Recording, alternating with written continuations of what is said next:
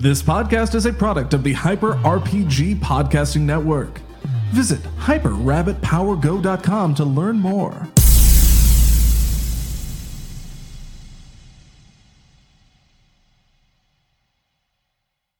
And welcome to How to Create Your Own Campaign in Your Favorite IP panel here at Gen Con Online 2020. I am Matt Acevedo. I am so excited to be here with an amazing panel for you guys. We have a lot to talk about, a lot of really talented creators here who have worked on a lot of great stuff and great IPs that we are all familiar with.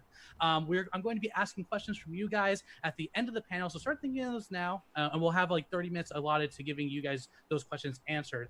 Before we get started, though, make sure, this is very, very important, guys, make sure that you turn in your tickets, your digital tickets in so that you can give an accurate head count to Gen Con, and you can find that, the mods will drop the link right now, and you can find that on the Gen Con event page. So turn that ticket in, please. I'll remind you again later, but for now, do it right now.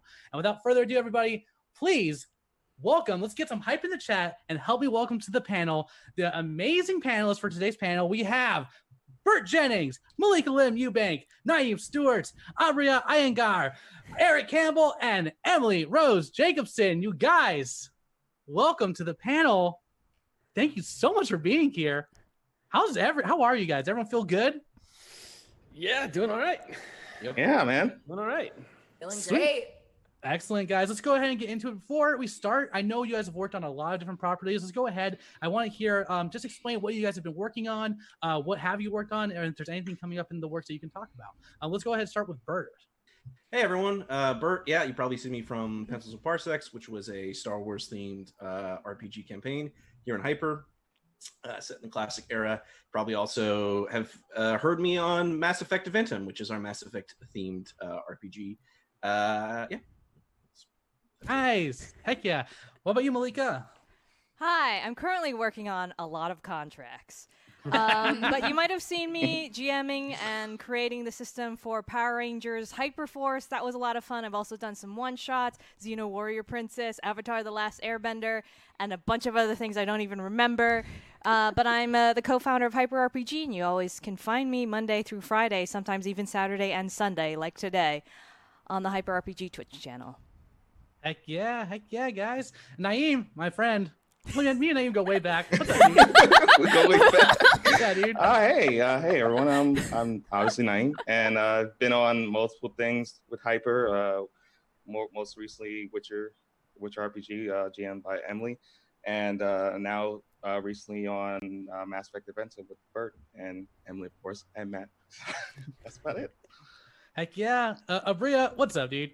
Hey, how you doing? I'm good. How you doing? I'm good, thank you. Excellent. Yeah, I'm Abria Iyengar. I stream and GM all over the place, and I think my best experiences with playing in other IPs are usually at like hyperdrives, and I've done like Fast and Furious. I've also done X-Men and Into the Spider-Verse is the game I'm currently playing in. Man, that's rad. Yeah.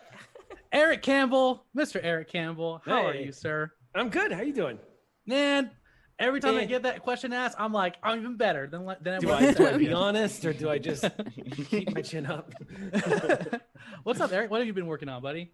Well, these days I'm working on a Star Trek Adventures live play called Clear Skies, and we just launched our Klingon campaign, Blood of the Void, and currently developing a game called it's Predation, which is Monty Cook Games, their game setting. We're about to launch that show coming up pretty soon. So that's what I'm currently juggling right now. Yeah. Yeah, that's amazing, man. Very, very cool. And last but certainly not least, Emily Rose Jacobson. How are you, my friend? Hello. What have you been up to? Gen Con, nonstop Gen Con, as like so many other of our panelists are experiencing as well. So weird, even though it's online, it is still as busy as I feel as busy as I would be if we were in person. Hi, I am Emily Rose Jacobson, also known as GMily. I have GM'd the official Rat Queens RPG here on Hyper RPG, and most recently I did the Witcher RPG using the R. Talasaurian game system. And currently, yes, I am in Mass Effect Adventum with Matt, Bert, and Naeem. Yeah. Well, welcome everyone. Welcome my amazing panelists. And for me, I'm Matt Acevedo. I used to work at Hyper RPG and at Geek and Sundry. I've You been still in a work lot with of us kooky stuff. sometimes. That's true. I still work with you Sometimes. guys. Yeah, we still do some fun stuff, dude. But yeah, I've done a bunch of crazy stuff. I GM'd an official Valiant Comics Vanquished episode. It's canon, unfortunately, because Zach was super busy. Well, let's go ahead and get into this, guys. Let's jump into this panel. Let's start off with the question: what inspired you to create a campaign in a pre-existing IP? I know there's a lot of inspiration for everyone, and so I want to know what got you to create that certain IP. So let's go ahead and start with Bert. Yeah, Star Wars has just been a huge part of my life from the get-go. It started with, I think a lot of people started with D&D. For me, I started with the Wizards of the Coast RPG system, mainly because my family was like, no, D&D is bad, but it's the exact same thing except Star Wars, but they just didn't understand that. So because of that loophole, I feel like I snuck in and I just played Star Wars campaigns all throughout high school and college, and then just kind of stopped.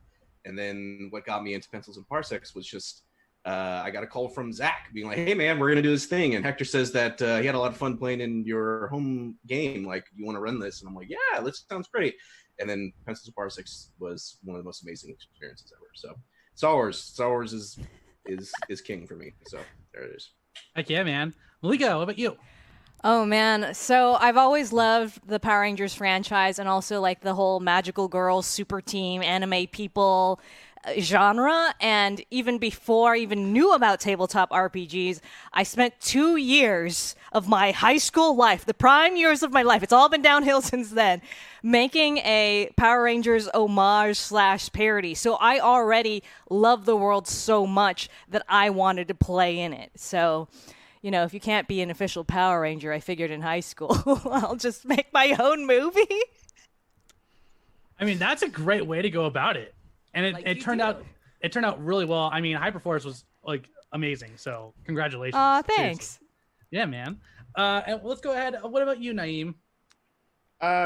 So I always loved the Mass Effect franchise, and I remember specifically while we were working at Hyper, Pencils and Parsecs just ended, and I see Bert in the back just relaxing, and I was like, Bert, you wanna do like another RPG within the Mass Effect universe? His eyes just brighten up, and he's like, yes. So I've always been interested in jumping in that universe and just creating stories. So yeah. Heck yeah. Abria. My very first jump into other IP was doing X-Men in the Masks PBTA system. And I actually really liked it because I feel like you can play, like, there are lots of systems that are built to broadly approximate a lot of big IPs. And I think it's just this very fun exercise to like narrow in, and especially with a group that's like hyper knowledgeable about any given IP, to see how close you can get to like, no, this very much could be a comic. And like sort of having characters and scenarios like dead to rights is just there's this extra layer on top of it that just feels really good when you feel like you actually nailed it and you're not just like an approximation of Storm, but feels very like grounded in like accepted group reality of canon. Yeah, I totally agree. That's awesome. Eric, my friend, what about you? Oh, I was just thinking about this, and I was talking to you guys about this right before we went live, but I was just realizing the sheer volume of like IPs that I have run games in, because I thought the answer to that question would immediately be jumping into how Shield of Tomorrow came about. But the truth is the first games I ran on live stream were with Pit Crew, with Ryan and Amir and Dustin, and we were playing Firefly and Star Wars. Oh yeah. Wow, that's crazy. That was a while back. And I think and then the next one I did was Doctor Who and then Star Trek. So for me, the staple has been Star Trek. And what drew me into that was I kind of felt like the channel I was on, I kind of felt like D&D was covered. So I was like, I should look for something a little off base. And I just thought, well, Star Trek is kind of what gave birth to the sci-fi nerd in me. My grandfather had given me a VHS tape with Star Trek movies on it that he got from a garage sale. And I watched it religiously. And And I was just really lucky because Modiphius happened to be publishing the Star Trek Adventures game like right as I was like putting my feelers out to find out if we could run it. So Yeah. one thing led to the next, and I got sort of to play in my own Star Trek fantasy, which is a dream come true. Yeah, man. And once again, you absolutely crush. I mean, you have like several different, series based on it. So I think you're like the king of Star Trek. For your guys' sake, I hope that's not true. But Emily, what about you? Yeah, so I was a bit of a baby GM when Hyper and Zach and Malika reached out to me and said, do you want to GM the official Rat Queens RPG? And Curtis will work with you on it. I know, like, I had just done a few one-shots, and I had done other one-shots here and there. I'd never really done a full campaign, but at that time, I was taking classes at the Impro Theater School in Los Angeles. And at Impro, we do a lot of things where we do improvised Tennessee Williams, improvised Twilight Zone, improvised Shakespeare. So we start to create our own stories by studying these authors, studying their works. We then improvise our own stories in those worlds. So I was so excited, like, to take on these amazing, wonderful characters from the Rat Queens world and see what other stories we could tell with these amazing female characters and where we could take them, how to expand that world. And then same thing with Witcher. I love Witcher 3 on the Switch is great. It does not look bad. I don't know why people say that. But I had so much fun playing. I was playing that game, really getting into the first time as the Netflix show was on. And so we were kind of talking about it, and it was like, do you want to do a Witcher RPG? I was like, yes, I do, because this game is all about nasty choices and how awful the world is. So yes, let's challenge players. So yeah, I've not really played in, kind of like Eric, I've very rarely ventured into like my own worlds and stories, but I love playing in worlds that inspire me. Oh, that's awesome. And I think, I feel pretty fortunate. I feel like a lot of, luckily there have been systems made for a lot of these bigger IPs. So I think we're real fortunate to live in a time where like that's a thing. Like, my first RPG was Edge of the Empire. So back when I was like in high school or whatever. So I'm like, it's awesome. It's super awesome. Question is for everyone. We all are amazing GMs, and I want to know if there's something that you wish you knew when you're creating a campaign in an existing IP. Is there something you wish you knew before you started creating your campaign? Yes. I know. Yeah. I think I needed the reassurance that your story is more important than your perception of this other world that has been built. The story and your players and everybody at the table having a great time is more important than, for me, I was very overwhelmed. The 25 years of Power Rangers history. Yeah. Yeah, I'll never forget an ominous conversation I had with Matt Colville in a green room when we were getting ready to launch Shield of Tomorrow. He said something very profound to me. He's like, so you're playing Star Trek? And I was like, yep. And he's like, we're going to have a problem. Oh, man. Okay, why is that? And he's like, because players are going to have rank over other players, and not everyone can agree on what lawful good means. And I was like, oh, that's a good point. So what I wish I had known going into Star Trek Adventures was how to have, when we did Shield of Tomorrow, I wish I had a better concept of how to really build a framework in those session zeros behind the scenes of how to sort of like interconnect everybody so that everyone's taking care of each other and not so worried about rank. And feeling like they have to ask other players permission to do things, because that is not the way to run a game. And And I mean, you can see in the early days of Shield, it's rocky. Like we had to figure that shit out, like kind of like in the process.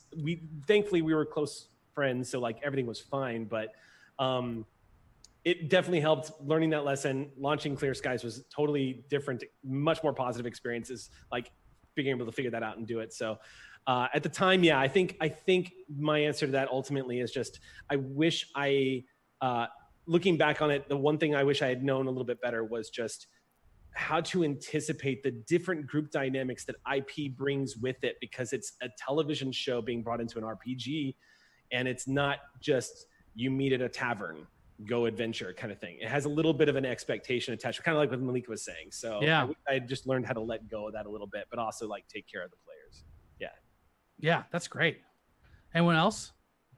I think an important thing it took me a couple iterations to figure out was not in a lazy way, but what's like the minimum viable product for everyone in the audience to map like, yes, this is this IP. So you don't have to be so fastidious about like catching every detail in every corner. For like the edge case of like 0.5% of the audience, it's like, well, actually the door opens from the other direction. You're like, okay, that's fine. So, but what is that minimum amount? So once we understand that that is covered, everyone at the table feels secure making new choices in the world, knowing that that's still going to map onto like the general sense that we are still within the IP, but also like frees people up to feel like they have more volition in the world and with the story and the characters. Yeah. Cool. This one kind of picking back off of what you guys have said. I kind of wanted to know for things that already have a built rule book, and we're trying to tell a story. We're still performers. We're doing this live on stream. How do you guys go about maybe bending the rules a bit, or for sake of like story? And do you find that okay, or do you find that like how do you go about that process? Ooh. I think it's perfectly fine to like probably miss out on some of the stats or fine tune the system a bit just to tell a quality story. Like we do it in Mass Effect all the time, and I've done it in the past too with say Witcher and other RPGs. So it's totally fine as long as you're telling a great story and everyone's having fun. Then yeah, it's all about fun. Nice. Yeah, I think when it comes to game flow, there's nothing wrong with roll dice, hit target number. And in like, especially if you've got a system that has a lot of exception-based rules or it's got some crunch to it and you want to just give the player the experience and the flow is happening, then I do that in Star Trek Adventures all the time. Like it's roll dice, hit target number, maybe throw in some things to sort of add some like drama to it. But for the most part, I don't find any problem with that at all. Yeah. Yeah. Our Talasaurian has this great, they have the Witcher RPG book, and then they have the Witcher RPG easy mode. If you just want to take your players like on a story-based Witcher RPG, I love systems that have like, here's one that's really number heavy for especially for gamers who love that, because there's some of us out there, and that's awesome. But if you have a table of folks who are like, I'm here for the story, or I'm going to play this character and just really get immersed in the world, systems that have easy mode, or even kind of creating your own easy mode of a game system is totally feasible. Like I don't think I have ever been in a game, or besides I guess Warhammer, in a game or GM'd a game where moving was like you can only move so far. Mm-hmm. Usually like if someone's like I want to run over here, I'll be like, okay, are you trying to run like a mile or are you just heading like 20 feet over here? Great, yeah, you can do it. So I would highly recommend that. That's what I love. Yeah, That's I'd awesome. say as long as the consequences are real for actions, then it's fine. Like it's like as long as you're clearly indicating like, hey, there's a threat here, and this is probably what's going to happen if you fail. That's really what's most important because that's the stakes, right? That's what two players matters. Like, is my character going to make it out of this okay or not, right? And that's like the big thing. For me, as a game designer, I take a very game designer approach to this, and I'm like, what is the user experience that I'm trying to live design for my players? I was very fortunate that Saban Brands handed me this like 80-page brand guideline book that I had to study like crazy, but there was one page in there that said the 4 pillars of Power Rangers are teamwork, friendship, diversity, and fitness. Yes, fitness. And so I realized, hey, I might like flub calling this like the wrong term or something, but if the game mechanics itself and what I ask people to roll help promote those 4 pillars, I knew it was going to be a Power Ranger story. That's amazing. That's such a Hulk Hogan, just like say your vitamins, eat your prayers. Yeah. Friendship, fitness. Say your vitamins and eat your prayers. I mean, there was some rules too. For example, I don't know if you guys have noticed, but they actually wrote it out. Power Rangers never escalate. All the players knew, like, they could escalate the problem, but to make it feel like a Power Rangers story, they would wait for the enemy to strike first. So those were kinds of things that we decided, hey, these are the rules for the world to make it feel like of that world. That's excellent.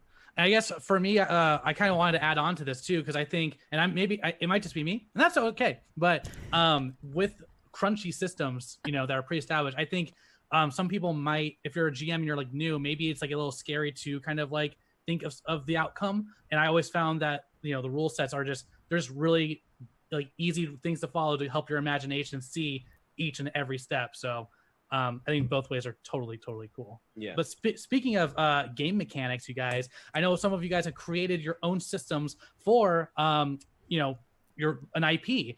Can you guys talk about creating the game mechanics to make it feel like that matches the world you're playing in? So I created a one-day RPG. So I've only run it once. I've only play tested it once, but it was inspired by Xena Warrior Princess, another television show that I absolutely love. And I thought about like, what are the pillars of Xena Warrior Princess to me? And it was kind of this journey between kind of dark versus light, good and bad choices, you know, maybe evil or opportunistic, and maybe, you know, selfless and morally kind of driven. And so I created a system where you're constantly choosing between those two. And depending if you have one leaning or the other, kind of like a lot of the Star Wars systems, that kind of determined your path. Additionally, sometimes not only do you want to ask, what a system is about, what is it not about? So there are a lot of like mech-inspired RPG systems. You know, BattleTech is one we've run at Hyper RPG. But I was thinking about all the scenes inside of the Megazord in Power Rangers, for example, and they're never talking like stats, tactics, strategy. So I knew system-wise I couldn't create a system where like you have to, you know, pass 5 checks to make sure that the Megazord can raise the right arm and like finger cannon the enemy, right? So I'm always thinking about like that user experience, the mood that you're trying to promote, and actually look for game mechanics. I think one of the best examples is 10 Candles. Use game mechanics to facilitate the experience you're trying to create, the feeling you're trying to evoke from your players, instead of a hindrance or take them out of the mood you're trying to make. Yeah. And That's awesome. Yeah, I just want to piggyback on that because I also like basically built a Fast and Furious game for one of the hyperdrives. And just one, yeah, it was one beautiful. game. It was beautiful. Yeah, it was ridiculous. I'll probably like release it at some point just to like make other people mess around with it too. But yeah, picking Powered by the Apocalypse because it's so like mechanics light and rules light, and knowing that the Fast and Furious franchise, if you're playing in the IP that is aware that it is a very big franchise, is this constant acceleration and like moving towards hyperbole. So picking a system that allows for players that are invested in that concept to constantly make bigger, wilder choices and be affirmed by the mechanics to say like, yes, by all means, like you drive a car that becomes an Autobot. Like that's a thing that definitely happened in one of these movies in 100 years. Feels very good. And yeah, it's so much of it is about finding the mechanics that support and affirm and push forward the kind of narratives that like an IP like calls for. I know Excellent. For me with the Rat Queens, it was a very interesting situation because Curtis had actually already started to develop a draft of rules for a Dungeon World Powered by the Apocalypse system for the Rat Queen, for a potential Rat Queens RPG. So I had this rough draft of rules, and it basically was like, there you go, play with that. And so I took it and I was like, okay, here's Dungeon World, here's these rules. Okay, I like this. Okay, let's do this. Oh, also we have audience incentives. Here's where we're going to use these rules to make that. So it's very much like I'm in a kitchen, I have all these ingredients given to me. Let's improvise a meal by yes, like you said, kind of examining my players' taste palettes and seeing what ingredients and what features will best facilitate a good and fun storytelling experience. And then, Bert, this is for you. So Mass Effect RPG does not include a romance system, which is wild. But as a player, I am someone who is constantly pushing for romance in the Mass Effect RPG. I get it. I'll figure something out. I get it. Diplomacy only gets you so far. Pooches! Awesome, guys. I have my next question is for Emily and Malika specifically. But if anyone else, this also applies to if you worked with publishers directly and stuff as well. But what was it like to work with the creators of a property, knowing that Malika, you worked with Saban Brands with Hyper, and Emily, you working directly with Curtis on Rat Queens. What was it like creating the property? Did it change the way you approached the game? Absolutely. So when you start to get in the official kind of area, a lot of contracts, a lot of talking to different departments to convince people that this is a good idea, a lot of waiting, a lot of approvals. A little behind the scenes, and I don't want to go into it too much. You can look into the Hyper RPG VODs if you want to know more, but I had to write an outline for every episode a week in advance and get it approved by the Saban Brands team to make sure the Power Rangers weren't escalating and it focused on friendship, fitness, teamwork, and this doesn't have enough fitness in it. We can't let it air. So that was... It was awesome because they had a fantastic understanding of their brand, right? Mm-hmm. And they even understood what part of their fans, their demographic, I should create the show for. So they even told me, we're making this project for legacy fans, people that are my age who grew up watching Power Rangers, and maybe now they watch the Power Rangers with their kids. So how could we create a story that invoked that kind of nostalgia, that feeling, however, maybe explored themes that people a little bit older, adults, could really appreciate and kind of sink their teeth into narratively. So it was really fantastic because they had a very good understanding. I guess they had a quarter of a century to figure it out.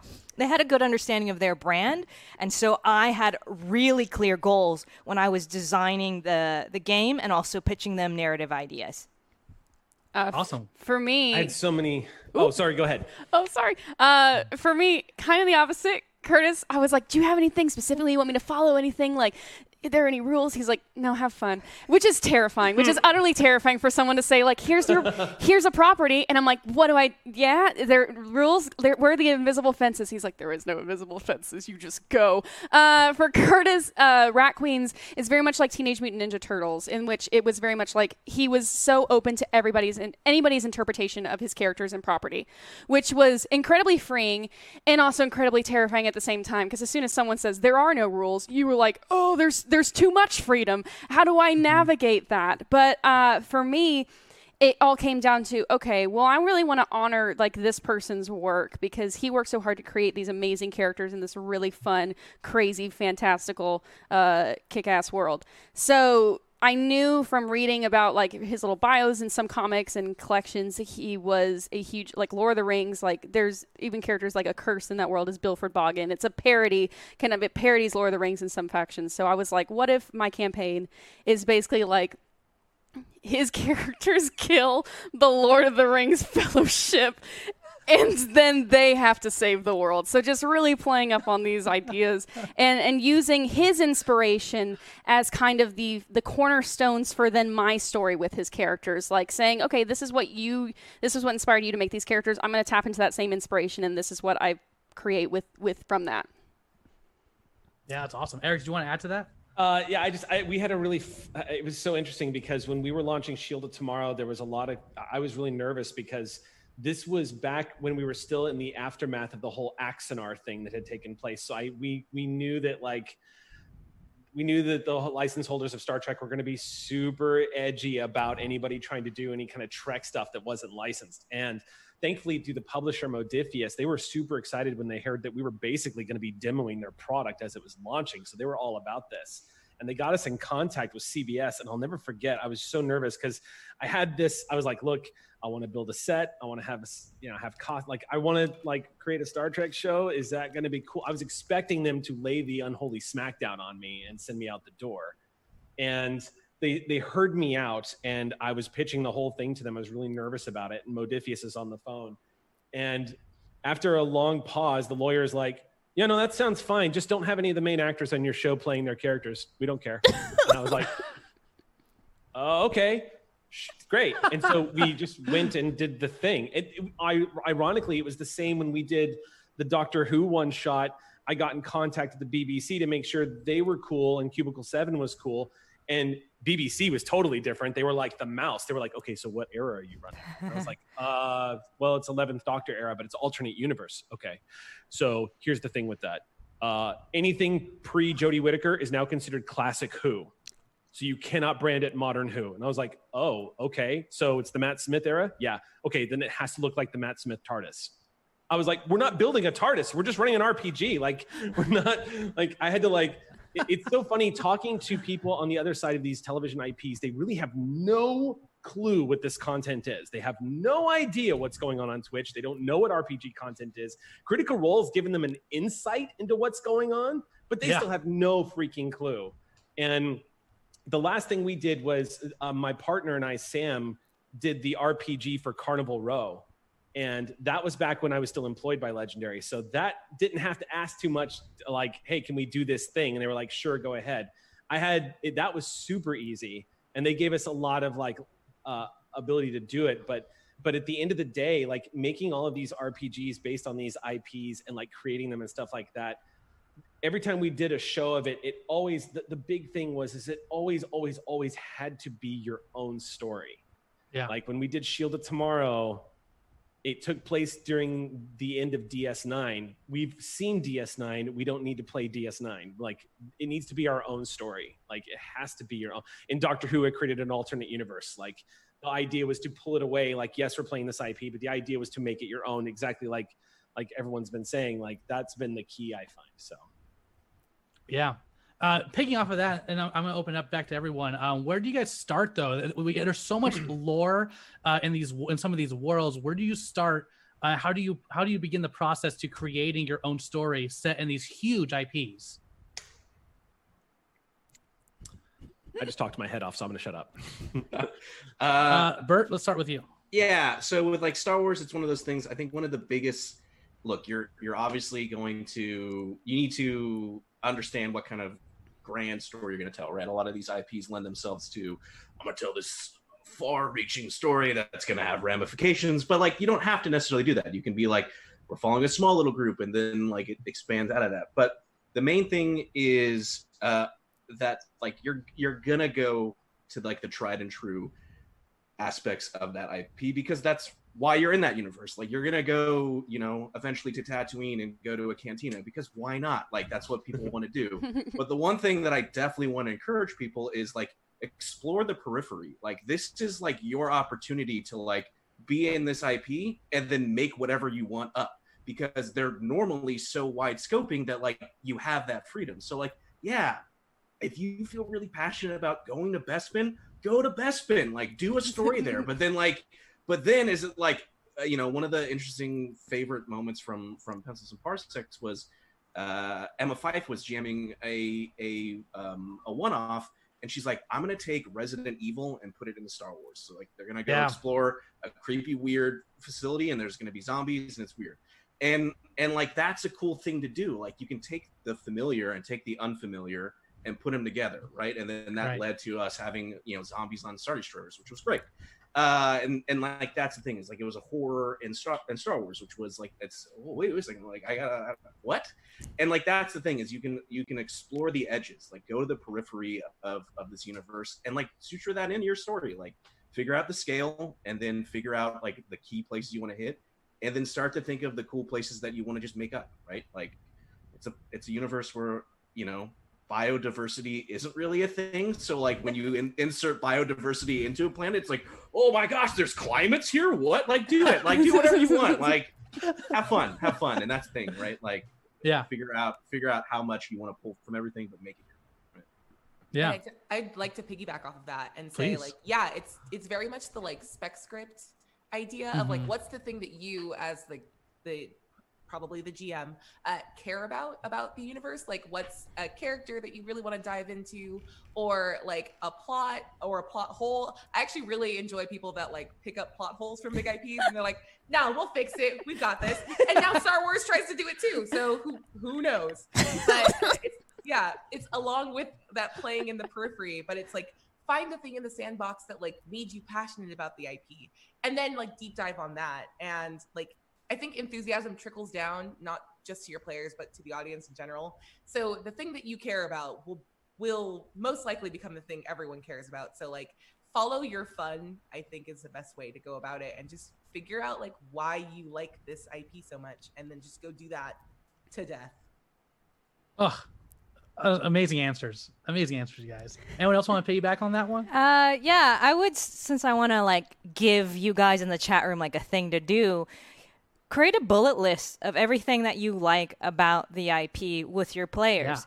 A character, a setting, a theme, that kind of thing.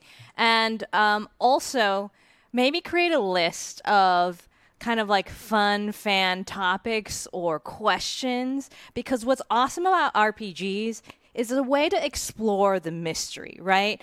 You know, there's that whole like viral thread of Jar Jar Binks being actually a Sith Lord. Like, I want to play that scenario, you know? Yeah. Like, that would be so much fun. Bert, help me out. I know he has opinions about guns, but like... I made a one-off where that was exactly the case. Yes, exactly. Exactly. So, you know, I had a lot of other parameters for the Power Rangers RPG, but, you know, there are certain characters, because of production limits and time and money, you know, a character disappears, an object disappears, an object gets a new name, there's some discontinuities, so we leaned into those because the fans were already creating really fun narrative explanations for that. And so I just kind of browsed that and I leaned into it because I think as a fan, that's how you engage. You think deeper about the IP and you're like, what if I was a Power Rangers monster? And there was one season, I'll give you a very specific example. The formula for the monster was animal, random object, and plant.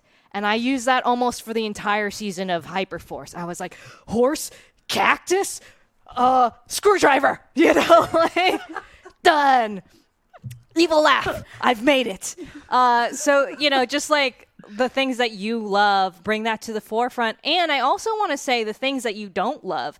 Maybe the creator has some kind of problematic views. Maybe you don't like a certain character. You can throw that away or you can rewrite it. You have the power. That's actually kind of piggy off of that. There's a chat question that I think goes great with that response, Malika. Is how do you guys go about playing in a world where, you know, the creator has been known to have like issues that have been problematic? How do you guys how do you separate that? Is it okay? What's your take on it? I mean,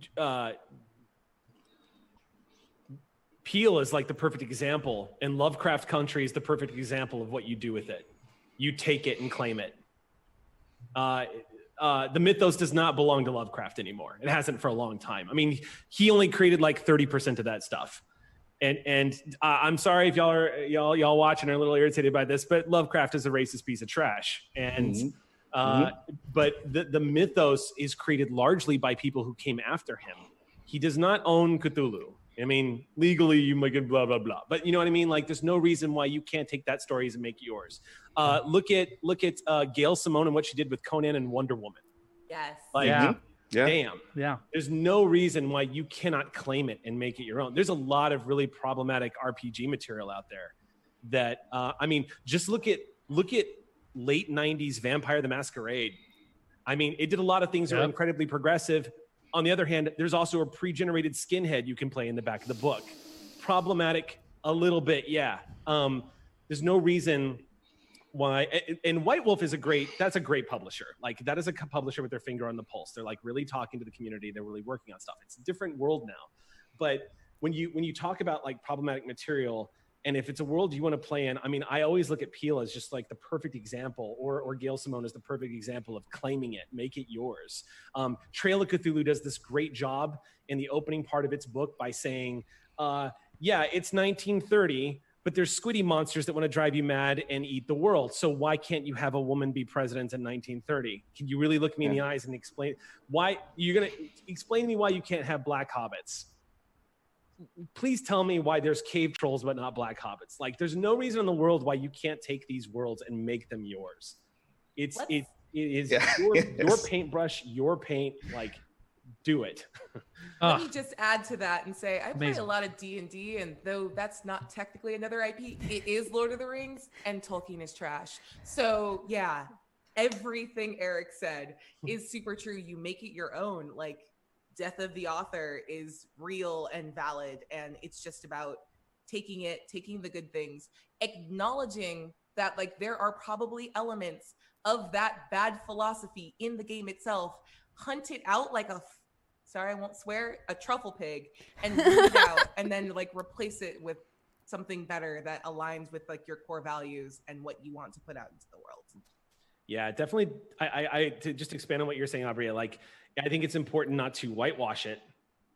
That's definitely true. Like, don't ignore it or try to pretend it ain't there, but yeah, claim it. Yeah. Yeah.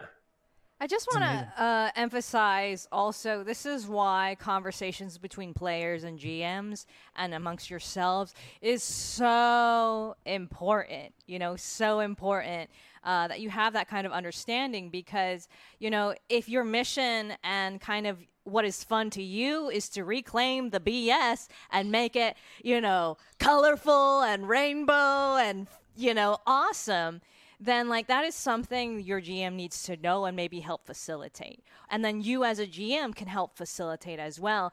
I think I had a great moment actually playing with you, and Emma was the GM, where we played Good Society, the Jane Austen inspired RPG, and I was a gay dandy boy, and I loved every moment of that. I felt seen as a member of the LGBTQIA community, and I loved what Emma said in that session, in that she was like, that's a little unusual, kind of like honoring that I was overcoming a challenge by being that character, but why am I going to get in the way of your love? And I was like, man, that was such a fantastic moment. And I actually met the creators of that RPG, awesome team from Australia, and they came up to me and they said, thank you so much for representation, using our game to do these kinds of things.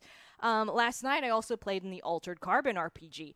Not the creators of the RPG, I want to be very clear, but the original writer of the book, let's just say, has some views that I, like, nope, I'm just going to nope out. Yeah. But I had a great conversation with the writers, with my GM about like, hey, can I take that as a non-binary, gender fluid, something along that spectrum kind of person, and like switch the sleeve that I'm going to play in?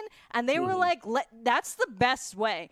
If you see a problem in the world, like, rewrite it in your own image so that we can create a better place where everybody can have fun. Amazing. I kind of want to, while we're on this train, I want to ask for you guys' advice for people in the chat who are trying to run their games and are trying to address these issues in within their games. Say, for example, if a GM who is white or something, or whatever race, wants to play someone who may be a different nationality or whatever, it's like mother or something, how do they go about that without coming off as a racist or inappropriate? What advice can you give to GMs out there?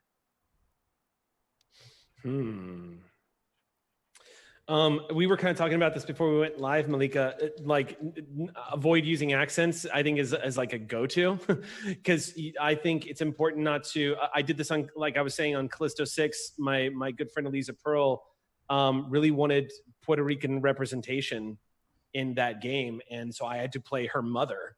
And it's so easy to to be insensitive about stuff like this. You need to really communicate with people and make sure that you don't fall into what you view as a caricature of an entire like culture. This is just a nightmare scenario. I have this conversation a lot with people who love the game. It's one of my all-time favorite RPGs, but Legend of the Five Rings, like, the entire game is basically Game of Thrones meets James Clavell's Shogun. And how do you play that without it being problematic? And I really think it's just a matter of really communicating a lot. Like, let me put it this way.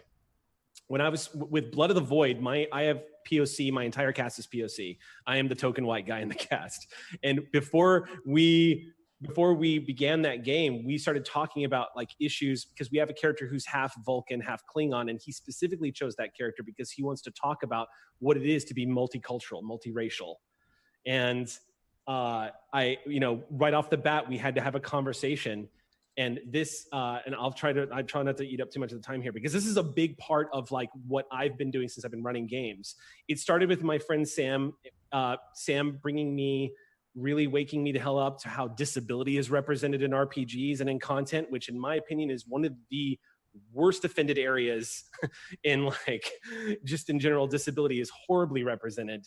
And talking about this stuff, like how do you portray these characters as a GM to a group?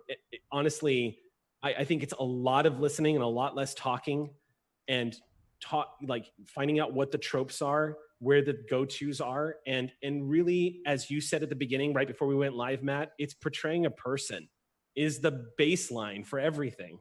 And just don't create a caricature. And I find if you stick to that compass and keep communication open, you'll do okay. That's my 5 cents. Anyone want to piggyback on that? That's really well said, my friend. Well said. I like as an Asian person, I feel so fortunate in that I'm adjacent to a lot of history and heritage that I'm very proud of. And I have a lot of friends who, you know, they love samurai movies, they love anime, they love kung fu films. And that's really exciting to me. But at the same time, yeah, make it a person, not Bruce Lee sounds, you know, like that's a whole experience. Though I know there are some very kind, thoughtful, caring people who want to push themselves as an actor to maybe play something else, you know, maybe a different skin tone, a person of a different culture, a different gender, that kind of thing. I think a great actor to look up, her name is Sarah Jones, and she's a Tony Award-winning, like, multi-awesome actress, and she does kind of the same thing, like you were saying, Eric. She's not like, I want to play Asian woman. She, like, finds somebody who she spends time with and talks about the dynamics of their family and their relationship to create a very lived-in character. And it's a crap ton of work. But if delving into that is important and you live in a part of the country where you don't have access, because, you know, like, that's awesome, you know, Eric, at your table that you have all people of color, and you know, us living in Los Angeles, we have access to those things. But I know in other countries sometimes you're kind of like all the same race, and it's not for you to feel bad about that, but it's for you to do the work, to do the research, to walk a mile in those people's shoes, so it's not just Bruce Lee sounds. And yeah, jumping in on that, I think the cheat code for that is, if you want to play outside your experience, do it, but don't do it because you want to have that experience. Like, that's just like edgelord. Yeah, it's diversity tourism, which is wild. Especially when you're at the table with someone, you're like, oh, what a flex, huh? So like, do it and get used to the idea, because like, just like reading books outside of like what you are as a person, it builds empathy to put yourself in other people's shoes. It just doesn't necessarily mean that you have to suddenly like change all of your affectations and go to like what you think are that community's like coded actions or behaviors or verbalisms. Like, yeah, that's all it is. But just play a Black Hobbit. You could just mention that like they sunburn less often and then just keep playing and it's fine. Like, that's also valid. So your how much you want to deep dive, you can go full Sarah Jones and like get into the experience and like really do your research and get into it. Or you can just be diverse and have that change literally nothing else, because diversity is also a factor of culture. So you can have a Black Hobbit that acts like all of the hobbits from like the Lord of the Rings books that you've read before that are definitely white and white coded, because if they were raised there, the culture is going to be the same. So diversity doesn't have to be this like deep dive into like socioeconomic, like, I don't know, treatises. Just do it and be it and enjoy it in your world. Heck yeah. Well said, everyone. Now, I do have a question too. That was a great conversation. I want to talk about you guys, when you're doing these kind of IPs, how do you guys feel about bringing in already established characters? What's your take on that? I know, Bert on PNP. I know we've had discussions about this. Yeah, I was going to ask Bert. I'm really curious with Bert, because as somebody who did Star Trek, when we were doing Star Trek, I put out one point during the second half of Shield of Tomorrow, hey, what do you want for your character? And Hector came back at me with, I just want to meet Scotty. or like somebody from the Enterprise. I just want to meet. I want Martinez to have an encounter. That is so Hector. Gosh, that's so Hector. Yeah. So we did that, but I'm like, I know Hector was in Pencils and Parsecs too. So I'm just like, okay, I want to know what other established IPs, how they did it, because I want to know how yours went. Yeah, here's the thing. I don't really like bringing established characters into the story. It's very easy to do it. Like in a lot of the books that you get are like, here's the stats for Darth Vader. And I remember, like, you know, again, I started playing on the Wizards of the Coast like D20 system, and it was just like being like, oh my gosh. And then like we were in a fight, and I'm like, what? I'm like, oh my god, you're using Chewbacca's stats, and got really pissed the GM because I'm like, this is impossible. I can't do this. But from like from a story perspective, here's the thing. It all comes down to like setting expectations, and I think Eric brought up a really good point. If your players really want to do that, then like listen to your players. But as a GM, if you don't feel comfortable doing that, set those expectations at the beginning. Like that's part of the whole thing is just communication between GM and players. So like for me, I don't really like it because I feel like it makes you have this wide huge universe to play in, and as soon as you bring like these main characters in, it makes there's so much complexity to it, because what if they kill them? What if they do all this stuff? Do we alter the time? I'm like, ultimately, I don't care. Do whatever you want, because that's the fun of an RPG. But when you bring these characters in, it almost like drastically, whatever the story was being told, it now recontextualizes it into the in the context of the movies or the books or whatever you're doing. And for me, it's like, no, tell your own adventure. Like, go do it. It doesn't matter what Luke Skywalker's doing. Like, you can go do it, but you can make references to it. So like in P&P, like they were, they're with the rebels, and they're like, what do you mean? Do you not know Luke Skywalker? And they're like, who's that? I don't know. Like, and I was like, yes, you get it. And then they moved on. So like it thankfully didn't come up, but then we started doing things where it was like unlocks, and it's just like, do you guys really want to unlock Darth Vader showing up? Like, it's not going to go well for you. But we had Thrawn show up, and Thrawn was like, it was really that was like a hard moment, because I'm like, now I'm starting to have to think about like, you have to think about that character. You want to do them service. You don't want to like make it come off. And so for me, there's plenty of opportunities to take templates of main characters and then just make them your own. Like, oh, cool. If you want to bring in Thrawn, like bring in Thrawn. If you want to bring in and establish your own Grand Admiral that is like the same kind of like personalities, but like now your own approach, like roll with it. Like do that too. Like, and you have now the stats to do that. But for me, I'm always like, no, don't do it. But that's just me. That's just my taste, right? I mean, you also had, for our Mass Effect RPG, it takes place after 2, and there's a direct correlation, but like not directly, but it's like it had an effect on us. I thought that was really cool too, man.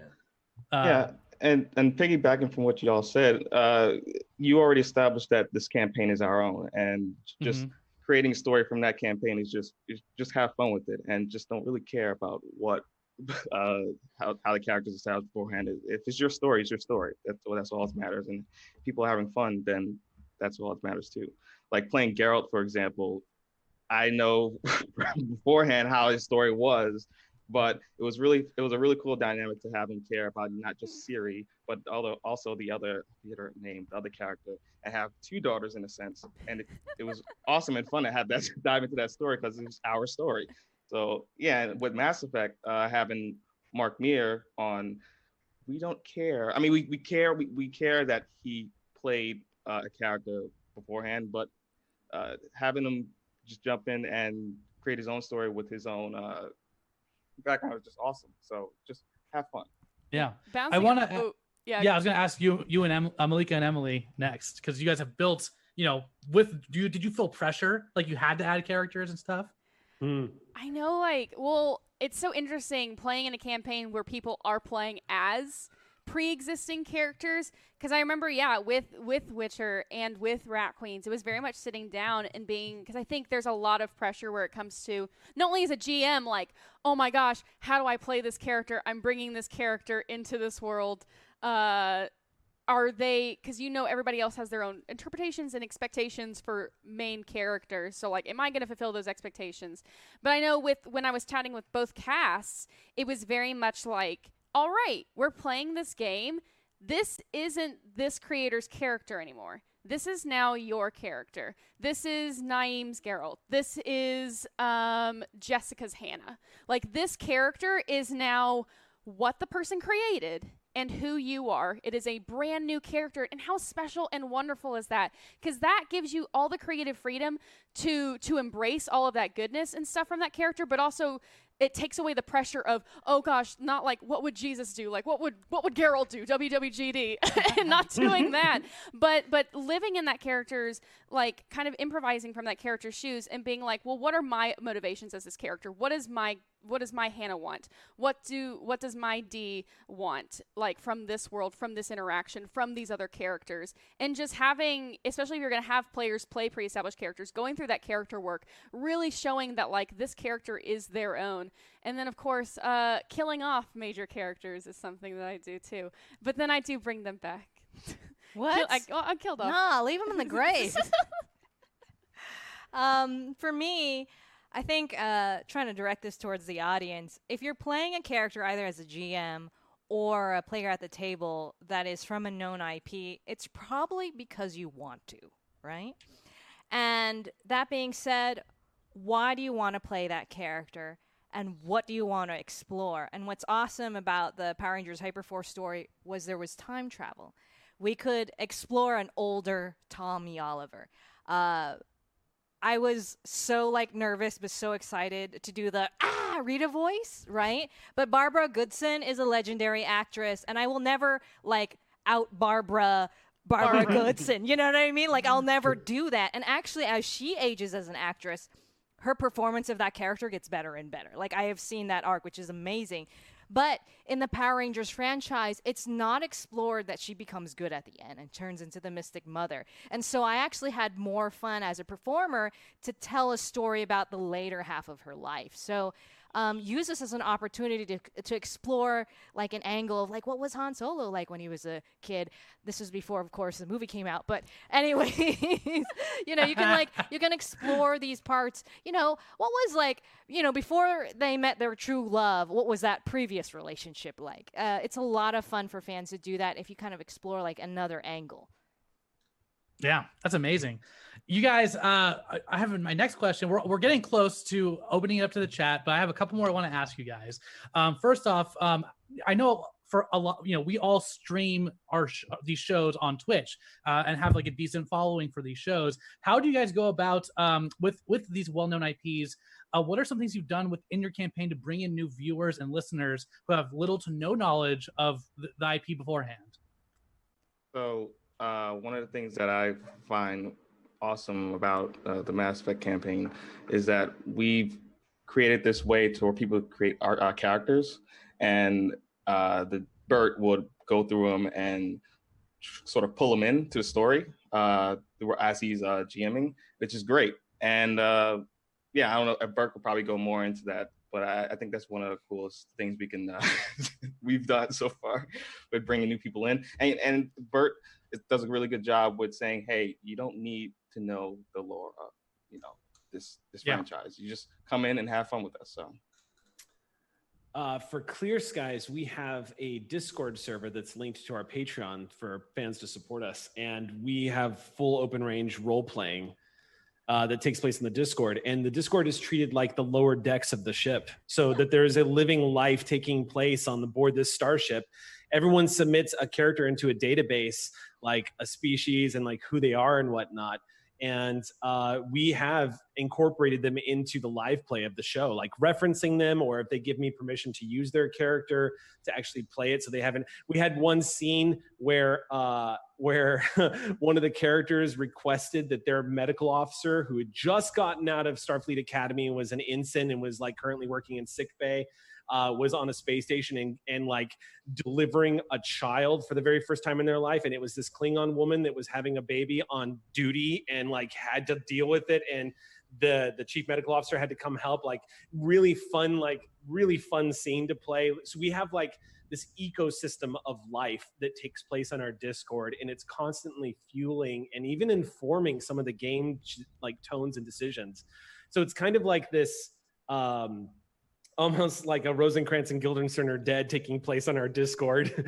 And that's happening. And it's sort of like the lifeblood of the game, and it invites people to come in and partake and also be a part of our larger story. I find that's been a lot of fun, and it's really helped enhance the community. Yeah. I think Discord's been a major factor for a lot of us.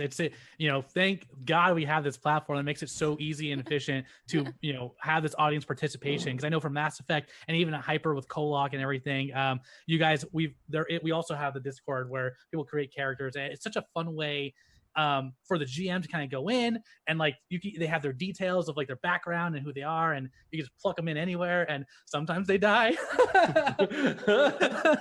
That was but I think that's a great tool. That was my favorite part of Rat Queens, was be so many people understand when you're a GM at a table. I kind of mentioned this in this other GM panel I was in, but when your players give you something that's really good and they're like, oh, this is why this character is doing this, you're like, yes, that's so much better than my idea. Yep, that's happening. And then same with that has happened to me. Yes. Same with created characters. There's been so many there was a whole organization that bloomed in the Triad that came out of one audience suggestion. A paid character was this person belongs to this agency. Great. What does this agency do in this world? Because that inspires me as a creator too. So I love that so much. That's so cool because it's on Twitch and with Discord and with everybody, especially when we're sharing stories with you. It's not just us at the table playing, but we are so influenced by what y'all give us in Discord, what y'all give us in the chat. And that is such a that's tabletop RPG squared or something. It's so awesome and just so creative, and just think Rat Queens would not be what it is without y'all as an amazing audience, and that just blows my mind every time. Yeah. Along with that, I also love this idea that there are segments of a population of the audience that come in going oh, I don't know what this IP is, but I really like this story. And I think it goes back to always kind of keeping as a GM in back of mind. I love those memes that's describe your favorite movie, but really boring. So taking all of the very obvious signifiers for any given property off of it, what's the core premise of the universe and the core story? And then later on, you kind of have this fun moment with the audience. It's hey, if you like this game, did you know there's 18 Star Wars movies and 400 books? Go check those out too. They're part of our extended universe. Isn't that great for you? And you can kind of have that playfulness with it too, that if you are doing that core tenet that we talked about earlier of establishing your own story within a well-versed world, you don't have to worry too much about getting people up to speed on it, because understand the core premise, and then from there they can go on and maybe they become big fans of the original IP too, based off of the story you told, because if it was enough to inspire you, it's probably enough that infectious enthusiasm can inspire others to the same thing. Mm-hmm. Yeah, amazing. That's always surreal when someone's I never liked Star Trek until I watched Clear Skies or Shield of Tomorrow, and you're okay, you need to watch Star Trek, but thank you. That's amazing. We have time for two. We're gonna take two more questions, then we're gonna open up to chat. This next question, guys, I know a lot of us have done one shots that may have been for a charity event or something, or just for fun. What is your approach to doing a one shot that is set in a well-known IP? How does it differentiate between doing it a one time and something that's probably a little more long-term and grounded? What's your process take on that? Nothing matters. Exactly. Yes. It's interesting because I feel one shots are easy with the IPs that I run. A one shot feels more like an opportunity to do an episode and to structure it like one, as opposed to long form. So I always take the opportunity to create that 3-act structure in my head when we're running a one shot, and give them I always try to imagine if people were flipping through the TV, this would be the thing they land on. How would I deliver that story? A lot of it, to be blunt, a lot of my story influence and structure when I'm doing one shots is really as vague as it's going to sound. It's really influenced by the way Joss Whedon used to tell stories. Yeah, I Buffy really, and stuff. Yeah, his tone, his flow, the way he told the comedic beats and stuff like that. The throwing in random stuff that it's you paint on the canvas and then you randomly throw a splash of green neon for whatever and see what the hell picture you get from that. I find one shots in the spirit of what Bert is saying, nothing matters. You kind of give yourself this creative freedom to really just deliver like a solid contained story. And I find that running games in IPs kind of, and I'd love to hear what y'all think about this, but I find that running IPs at one shots almost feel like they're born for that. Like they're designed, like there's this intrinsic, like it's just naturally, it's a good fit is what I find. Totally.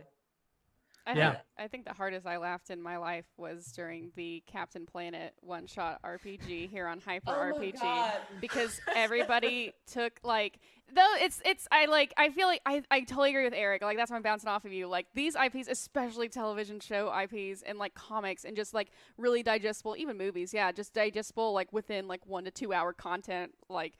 Oh my gosh, just playing in the world of Captain Planet. And I think there is a very much a freeing thing where like Bert said, nothing matters. Anything is open. You can do whatever you want. And man, did we. But those create some of like the best, like as silly as they are, I think there's types of one shots that are great for like players that really want to have like a really quick emotional like experience and like I want to just live in this world realistically for a little bit. But one shots are also great for like, but what if we had a car with a flamethrower on the back? And like, let's just do it. Nothing matters. There are some consequences, but do they really matter? No, because we're just playing. I think one shots are great for like any kind of player, especially like trying out a world. Yeah. If I can add onto mine more than just the one sentence, there's the end of the spectrum, right? Nothing matters, especially if you're doing like something like a one shot for like a hyper drive, like a charity stream or what have you. The opposite end of the spectrum is actually making it completely matter, and that's kind of like what we did for this one shot for our Mass Effect Gen Con episode that's going to come out in like a couple hours. An hour and a half. Yeah, hour and a half. Where it's an opportunity. One shots are a great opportunity if you're telling like a story to be like, hey, players who have spent all this time playing the brooding edgelord on the ship, do you want to play something else? And it's an opportunity for the players to just do something different. And when you do that, and especially if you're telling like a long form story, you're able to like suture in moments where like, hey, yeah, you're like on this planet doing this thing, and like that actually comes back into the main story, and people are like, oh, everything's connected. Oh. But like that's your opportunity. It's just an opportunity to just like have a change of pace, get a breath of fresh air for playing different characters, and then you're like, all right, cool, we got the funnies out, let's go back to the main story. So, I think two ends of the spectrum. I think along with that, like the core premise for one shots when you're in an IP is leaning more towards pastiche, and I mean that like very like tone agnostically, because you can have one like games where you're like, we're driving Captain Planet like it's a stolen car and it's gonna get weird and goofy and dark. But even along with that, you can have like a completely like self-serious, like we are definitely playing in the space in a sincere way, but it's still pastiche. You still want to like turn those knobs up so that someone who's only going to jump in for a short amount of time immediately knows what you're doing and what the game is. And like if it's an IP, like you have to just go back to those core pillars of like it's not Power Rangers unless there's fitness, and we all know that now. Let's have our push-up scene so everybody knows just what the heck we're doing. And I think that's an important part of, and it makes it more fun regardless of what the tone is, but like just getting to the heart of the IP is possible. Can I just add one thing? Absolutely. A great place to start is a question that you and your players all want to explore. So the chat room just reminded me there was a Power Rangers one-shot we did from the monsters' point of view. And like what happens after they're defeated, because monsters never nobody dies in Power Rangers. Spoiler.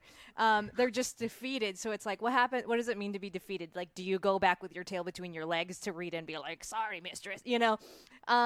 Also with the Avatar one shot I did, I really wanted to explore what happened to Uncle Iroh between Avatar: The Last Airbender and Korra. So I wrote my whole story around that, like what happened or what if, and that's like a great way to start. And I just wanted to echo you and Eric.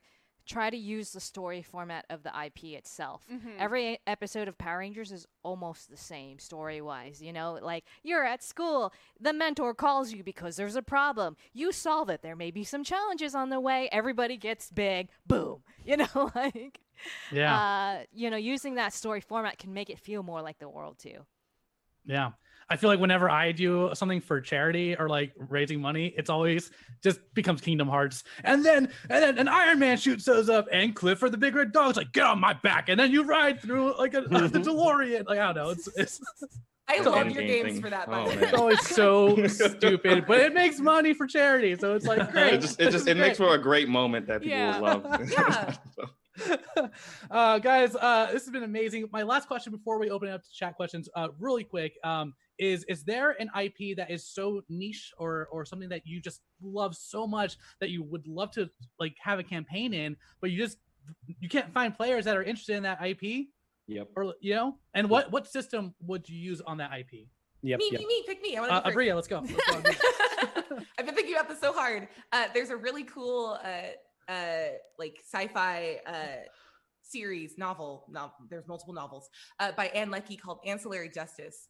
And like the core premise is that you like the main character is the AI of like a battleship, and the AI also controls all of the people on the ship.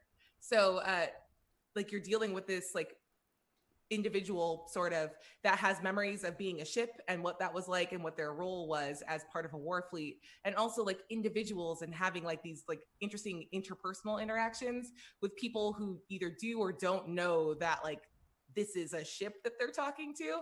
And I love this idea. I don't know what the system would be. I might have to like break some things together, because I like this idea that combat becomes either you like zoom in to like this AI being an individual fighter and like having one-on-one battle moments, and zooming out and just like what are the ships doing, and like having that big board moment of like I fire my broadsides and send out my troops that way. And I really like this idea that the combat is a good way. Like I don't think combat is incredibly interesting in RPGs, but I like the idea that the combat helps to tell the story of like what it's like to be a consciousness that understands itself in like multiple forms. Heck yeah. That's what I would do. Naeem? I think I would want to try to explore the Alien franchise using the 10 candle system. I think they would just go well together, and that would be just amazing to see how it was done. So I don't know, maybe in the future I could see that we could bring that to light. So Eric? Yeah, so this is an idea that I've had for a while, and it's kind of ridiculous, but Terminator. I really wanted to do, especially after Dark Fate, because I thought Dark Fate was a great film and a lot of fun. And I just kept thinking about like, oh damn, because spoilers, more than one T-800 was sent back to kill John Connor. And I was just thinking like, what if there was a bunch? Like, why wouldn't Skynet have just cast a wide net and take no risks and sent back a handful? And then after the mission is done, you see this Terminator that's built a life for himself and like decided to, you know, without the primary programming, has gone off and done like built a life. So I was like, what if there were a bunch of Terminators that discovered that the mission was accomplished and had to do the same thing, and decided to form like a club so they could check in with each other, and because they don't understand humans, but they can understand each other as Terminators. And this idea of like a bunch of T-800 models that are trying to like live their lives, but once a week they come to a weekly meeting where they sit down in a circle and just sort of like, how was your day? Kind of like, I want to play, 'cause it's got so much heart to it, but it's also like my chance to play in one of my favorite sci-fi franchises and do something like really funny, but also kind of dark with heart to it, you know? And I've always wanted to run. I pitched this idea to my group, the Stream Punks, and nobody was on board. Everyone's like, okay. And I was like, all right, cool. Yeah, no, that's I get it. Oh no, Eric! It's beautiful. That's beautiful, man. I would play that on the Cypher system, by the way, because that's just one of my favorite systems out there. It's super easy to plug in, and I know it really well. So yeah. Yeah. I know for me, like I adore. If you don't know this already, I'm a big video game nerd. Like that's just obvious. But one of my favorite series of all time is Fallout. Specifically, Fallout New Vegas. I love Fallout New Vegas to pieces because I think it blends such creative world building. What does a dystopian nuclear future Vegas look like that is still operational? Here are all these cool factions.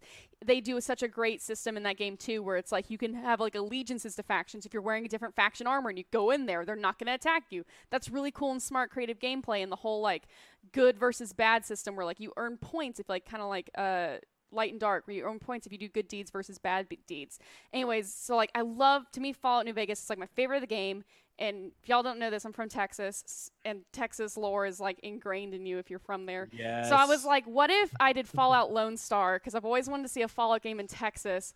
And so I'm trying to plan it out right now where it won't just be one campaign with a set group of people. It's going to be an anthology series where you have all these different characters, this cast of their violent, kind of like the NCR and the Minutemen in Fallout 4. You have the Texas Rangers that have been revitalized, and now they're the protecting force of the Texas wasteland.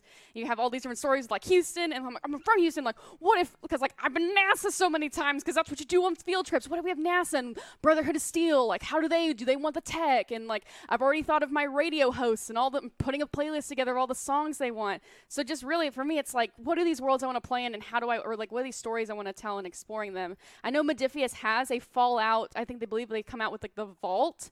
The Vault Dwellers tabletop RPG guide, so I definitely want to get that book, like look at it, see like how I can blend like these gameplay elements from New Vegas that I love so much, like with that, kind of like what Bria said, like what systems do I need to like break apart Lego wise and put together my own creation to tell the best story I want to. Yeah. And real quickly until we get opened up, Malika and then Bert. So you said ones that people aren't on board for. So Yeah. I want to do a sneakers-inspired tabletop RPG using the Top Secret system. I have huge nostalgia for this era in computer history I wasn't even alive for. It's like 80s, 90s. And I think it would be so cool, but I want to insert all of my personal heroes, the black programmers, the creator of the Fairchild console, female developers, game designers, like all the people that were like harassed out of the industry into this story. But like, nobody here is excited about it. Most people haven't seen the movie Sneakers. I made Zach watch it like a year ago. But this is I feel very, very passionate about that era. And I think right now it's cool to be a nerd. And I want to go back to, I'm a cool nerd. But like, the frumpiness is homey to me. You know what I mean? Like, can we have more frumpy heroes who are very comfortable, just sitting in front of their computer, hunched over, but they're like so brilliant. They're so smart. They're so creative. And they're such pioneers, right? Yeah, that's awesome. Bert? I want to do classic Halo. I would really want to say, because I am actually somebody who doesn't like combat in games. I agree, like it's not a thing. So I like to challenge myself. So I really want to do like a crunchy Halo campaign where it's like, all right, no, like you actually are very meticulous of trying to figure out like where your movement is, where cover is, and all this different stuff, and making it like super freaking brutal, where like, yeah, you're dead, you're out of the campaign, you're gone forever, and we need to get someone else in here, and like, no, you can't play Spartans, you're just a grunt, suck it up. And and I kind of did something similar with the Starship Troopers system. So I think what I can do is take the Starship Troopers system, kind of repackage it, and I ran a thing, and I'm like, I think this could work. I really want to do classic Halo. And yeah, that's my thought. I would love to play ODST in that game. Yep. Yeah, that'd be sick. Yeah. And I just want to say mine really quick. One Piece deserves. It's like such a great world. It has so much. It makes so much sense. Yeah. System One Piece D20. You can be a Devil Fruit user. You roll a D100, and there's like 100 different choices. You have to take the one. It's great. It's great.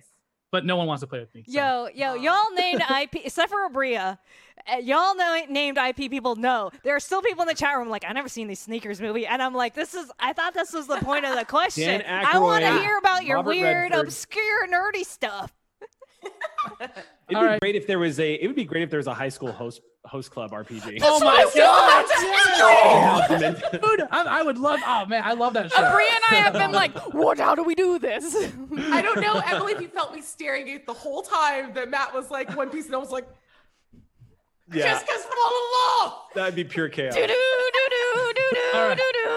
Let's go ahead and get into some fan questions. Sorry, we have a lot of time, but we've had some really fun discussions here. You guys, before we get into it, remember, if you haven't yet, please turn in your ticket. Follow that link that the module posts right now in the chat. Follow that link, turn in your ticket. It helps Gen Con see the numbers for this panel. It would mean the world. So without further ado, let's get into some chat questions. First one.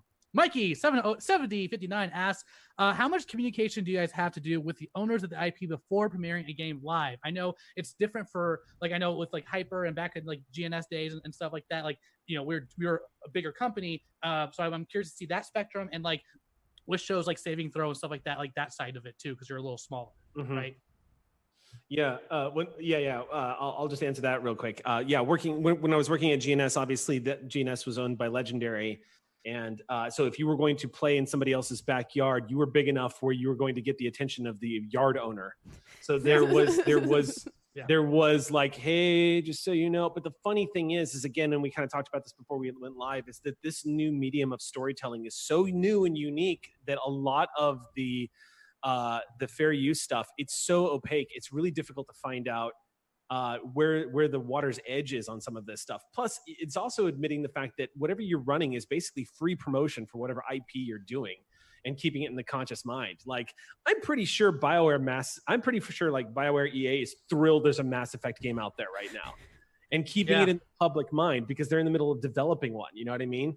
But at the same time, like for us, it's also like, yeah, it's great to run Star Trek. But I mean, we had to have the conversation.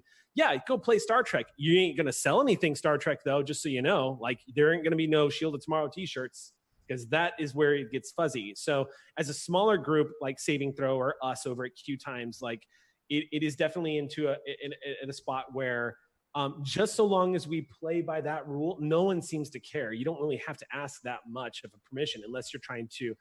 The moment money comes into it with the IP Direct, that's when you start to have really difficult conversations. But for the most part, like, I find that it's being indie is so much more flexible and a lot more liberating in terms creatively with these IPs. Yeah. Cool. Next question. How much does it? If you're at home, Yeah, do go for whatever you want and put on the official music. I'm just saying. Like, if you're Yes, at home blast and you the don't have soundtrack. cameras running, just play the official music and get in the mood and cast yourself as whoever you want. This is only in the context of, you know, making it a web series on Twitch or something like that. Right. Yes, exactly. Yeah. This is a personal question. This one's from, I think, Gaiaka. This one's whether it's a live game or a home game, how in depth are your notes per session? Not overall campaign, just per session. It varies. with a very guttural response from me. I think it varies. I think for, like, I'll be honest, there was a one shot I came in here to do for a hyperdrive where I was like, that's the ending. Okay. Because I knew it was just gonna be, I just wanted to challenge myself to be like, can I let players just, like, how much can I improvise on the fly of, like, well, we want to go over here and do this, and, like, this crazy thing's gonna happen, and, like, this perk is gonna now evolve into this. And so and, like, playing with that versus I feel like with Witcher, I had so many meticulous notes because, like, for me, world building is a really big thing that inspires me as a GM, and, like, really really narratively creating those environments and those moods and those feelings. So, like, describing, like, this is where this thing is on this, like, I need to create more maps. That's what I'm trying to do better as a GM. But, like, describing, this is where this is alongside, like, you see this fork in the road. Here's a small inn. It's next to this river. You see, like, there's fog over the river, and just really kind of creating, like, what is the Witcher atmosphere? Like, what is this kind of dark medieval essence? And that's what I use. Like, I love writing intros and outros of my sessions because to me that really nice and, like, bookends it, and as, like, a big narrative, like, nerd, like, having those kind of bookends to my sessions make me feel really happy as a GM. And I know that from experience my players really enjoy that too because it helps really create this cinematic story feel. I have an average of 25 index cards. That's true. Yeah, with I've cleaned them up. Yeah. Yeah, me too. Yeah, like so it'll be I like messed a them up for setting, her too. I was like, oh a gosh. character, a monster. I color code them and I number them too. But what I like about index cards instead of like a page, because sometimes I'll write between 1 and 3 pages, is that you can't reorder things or you can't yes and as much. And so if you have an index card for a moment or a setting or a monster or whatever, and it doesn't really fit, you can just like throw it away or like put it on the bottom of the stack or reorder things. So that's what I really like about index cards. Oh, I never thought of that. That's actually a really cool tool. It's a game designer trick. That's how a lot of narrative, like branching narrative kind of writers also write. They write modularly, so it's self-contained, and then you can move that module anywhere you want. Yeah, that's amazing. I'll just say this. First episode of Pencils and Parsecs, I think I wrote 3 or 4 pages of detailed information, and all I knew that they were going to do was just exit a room. How could I have known? Juxtapose that with Mass Effect. I don't have notes, and it's not like it's just like I cannot understand what my team is going to do, so I don't try anymore because that's the definition of insanity. So like I just have a general idea of like I think this shit needs to happen, and we'll see where it goes, and that is a very dangerous approach, because when you go with that approach, you're giving full power to your cast or your crew or whoever to just take it in a direction. And yeah, there's only so many times I can rip up paper being like, none of this was used, and then did not learn that lesson.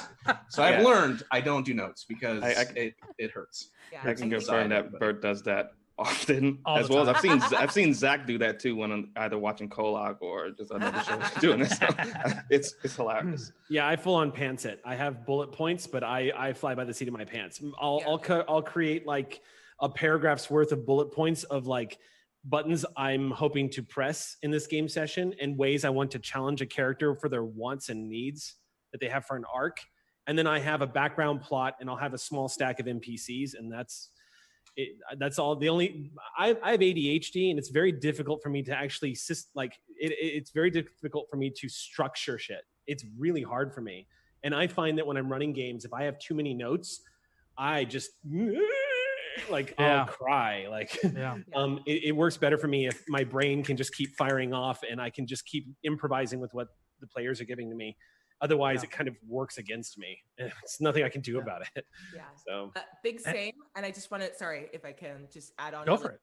But I like to do, it's a mixture of what Eric and Emily have said about, actually it's what everyone said. I like using, I write out establishing shots, and I think that helps with IP tone, where like you go to a new place and you're shown this thing that's like so meticulously written in the voice of the IP that everyone immediately gets on board.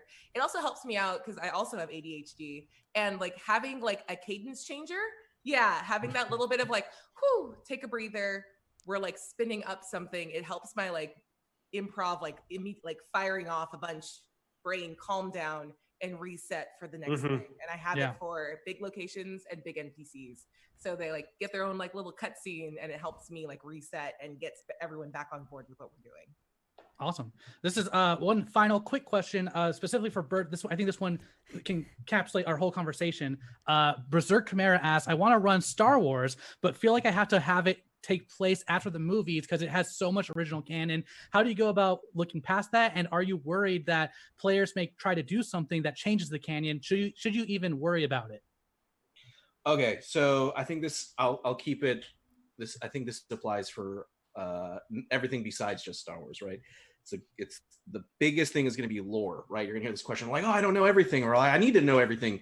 You do not. And that's one of the things that you need to know early on. And that goes back to the point of communication, right? If you're communicating with your players, especially if there's a player that's there and might know more information than you, set the expectations, right? Talk to them. Be like, hey guys, I'm going to flub. I'm going to say something and it's going to be wrong. Or we're going to, this thing, I didn't know that if you drink whiskey, that's Turian, it kills you kind of thing. It happened. So like, it's a thing, right? Like set your expectations. Like, it's okay. Like you don't need to know everything and that's fine. But like, that's the line, right? Because for me, part of it is you love these movies and you love these universes and you love the eras as you were for what they are. So like, you shouldn't feel like you have to play outside of it to make your story work. That's the whole point, kind of, is what you want to play in that, because that's the familiar space, right? Yeah. For me, and this is just a thought, right? And for each person it's different, but as soon as your game starts, you have no control over the story, because that is inherently what these RPG systems are. You're telling a collective story. So it's not, even if you as the GM, as soon as you're like, and you open up on this, they could just start murdering everyone. Like, you have no control over it, right? So because you have to embrace that lack of control. And for me, as soon as your game starts, it is a different timeline. It's a different thing. Like, have fun, explore your different things. Pencils and Parsecs, we did all of this crazy stuff where, like, you know, oh, they developed TIE defenders before they were supposed to. And the rebels found a base of droids, and now they're cranking out rebel droids. And like, as soon as you embrace that and you're making it your own, you that's the key. You've made it your own. And that's where, like, and that's where the most fun comes, because we've had, you know, like, you're gonna start to be like, oh man, but well, now that we've changed this, what about this and what about this? You're on your own adventure. Like, go with it, see where it takes you. Like, that's the point. So don't ever be afraid that you don't know too much, or you're concerned that you're going to alter something, because then just watch the movies. Like, that's fine. So guys, that's all the time we have for today. Thank you so much, my amazing panelists, for joining us. Thank you for your questions and tuning in. Really quick, go down the line really quick, say where you can find you and anything you want to plug really quick. We'll start with Quiddy, Abria. Hi, I'm Abria Iyengar. You can catch me on social media at Quiddy, Quiddie. You can catch me in half an hour over at Saving Throw Show playing New Pantheon, which is Demigod's actual play. Super exciting. Other than that, that game happens on normal non-con weeks every Sunday at 4 p.m. On Mondays, you can catch me over at twitch.tv/D&D playing Lost Mine of Phandelver. And then eventually, when Kolak comes back, I'll always hold a space for that and keep mentioning it, so Zach gets really anxious about bringing that fucking show back. There, I said it. I got the F-bomb. It was mine. Naeem. Yeah, you can find me on Twitter at Naeem Stewart, Instagram Naeem Stewart. You can also find me on Hyper doing all sorts of stuff like such as Grimdark Dawn, which is hopefully is coming back soon in terms of when this pandemic thing's over. And also you can check us out in about hour and a half at Mass Effect. See the Gen Con episode that we've done and that we're really proud of on YouTube. So I'm sure the link is circulating in the chat. So yeah, check us out over there. Bert. Oh, I'm on mute. You can find all of the past episodes of Pencils and Parsecs on Hyper RPG's VOD or on YouTube. Just reiterating what Naeem said, Mass Effect Adventum, we've started season 2. This is a great place to jump in. This one-off. You don't need any sort of context. Just jump in, have fun with us. We'll be in the chat in an hour 30 minutes. Throwing it to the next person. There you go. Eric. You can find me on Twitter at 16BitEric. It's my Twitch handle as well. And you can find me on Monday nights at 6:30 p.m. PT on Q Times, where we're continuing to play Star Trek stories with most of the recast of Shield of Tomorrow returning for a whole new chapter and a whole new game. Awesome. Emily. You can find me on Twitter at frankly_Emily. Additionally, you can find all the previous Rat Queens RPG episodes and the Witcher RPG episodes on the VODs and YouTube. Yep. Yeah. And then also, I'm in Mass Effect 2. Jump in the chat. We're gonna have a good time. Yeah. And I'm Malika Lim Eubank. I am hello_Malika on Instagram and Twitter. My DMs are open, so send me all your questions. I love to help people out. And I am here Monday through Friday and more because I live here, right here on this Twitch channel. So check it out. I like to cook and play games and be weird and show off my dog. It's awesome. Buddy. And I am the Matt Acevedo. You can find me on socials at the Matt Acevedo. You can also find me on Mass Effect Adventum in an hour and a half. Thank you guys so much for tuning in. It has been a blast. Enjoy the rest of Gen Con 2020 from home, and we'll see you guys on the other side of this next year. Next year.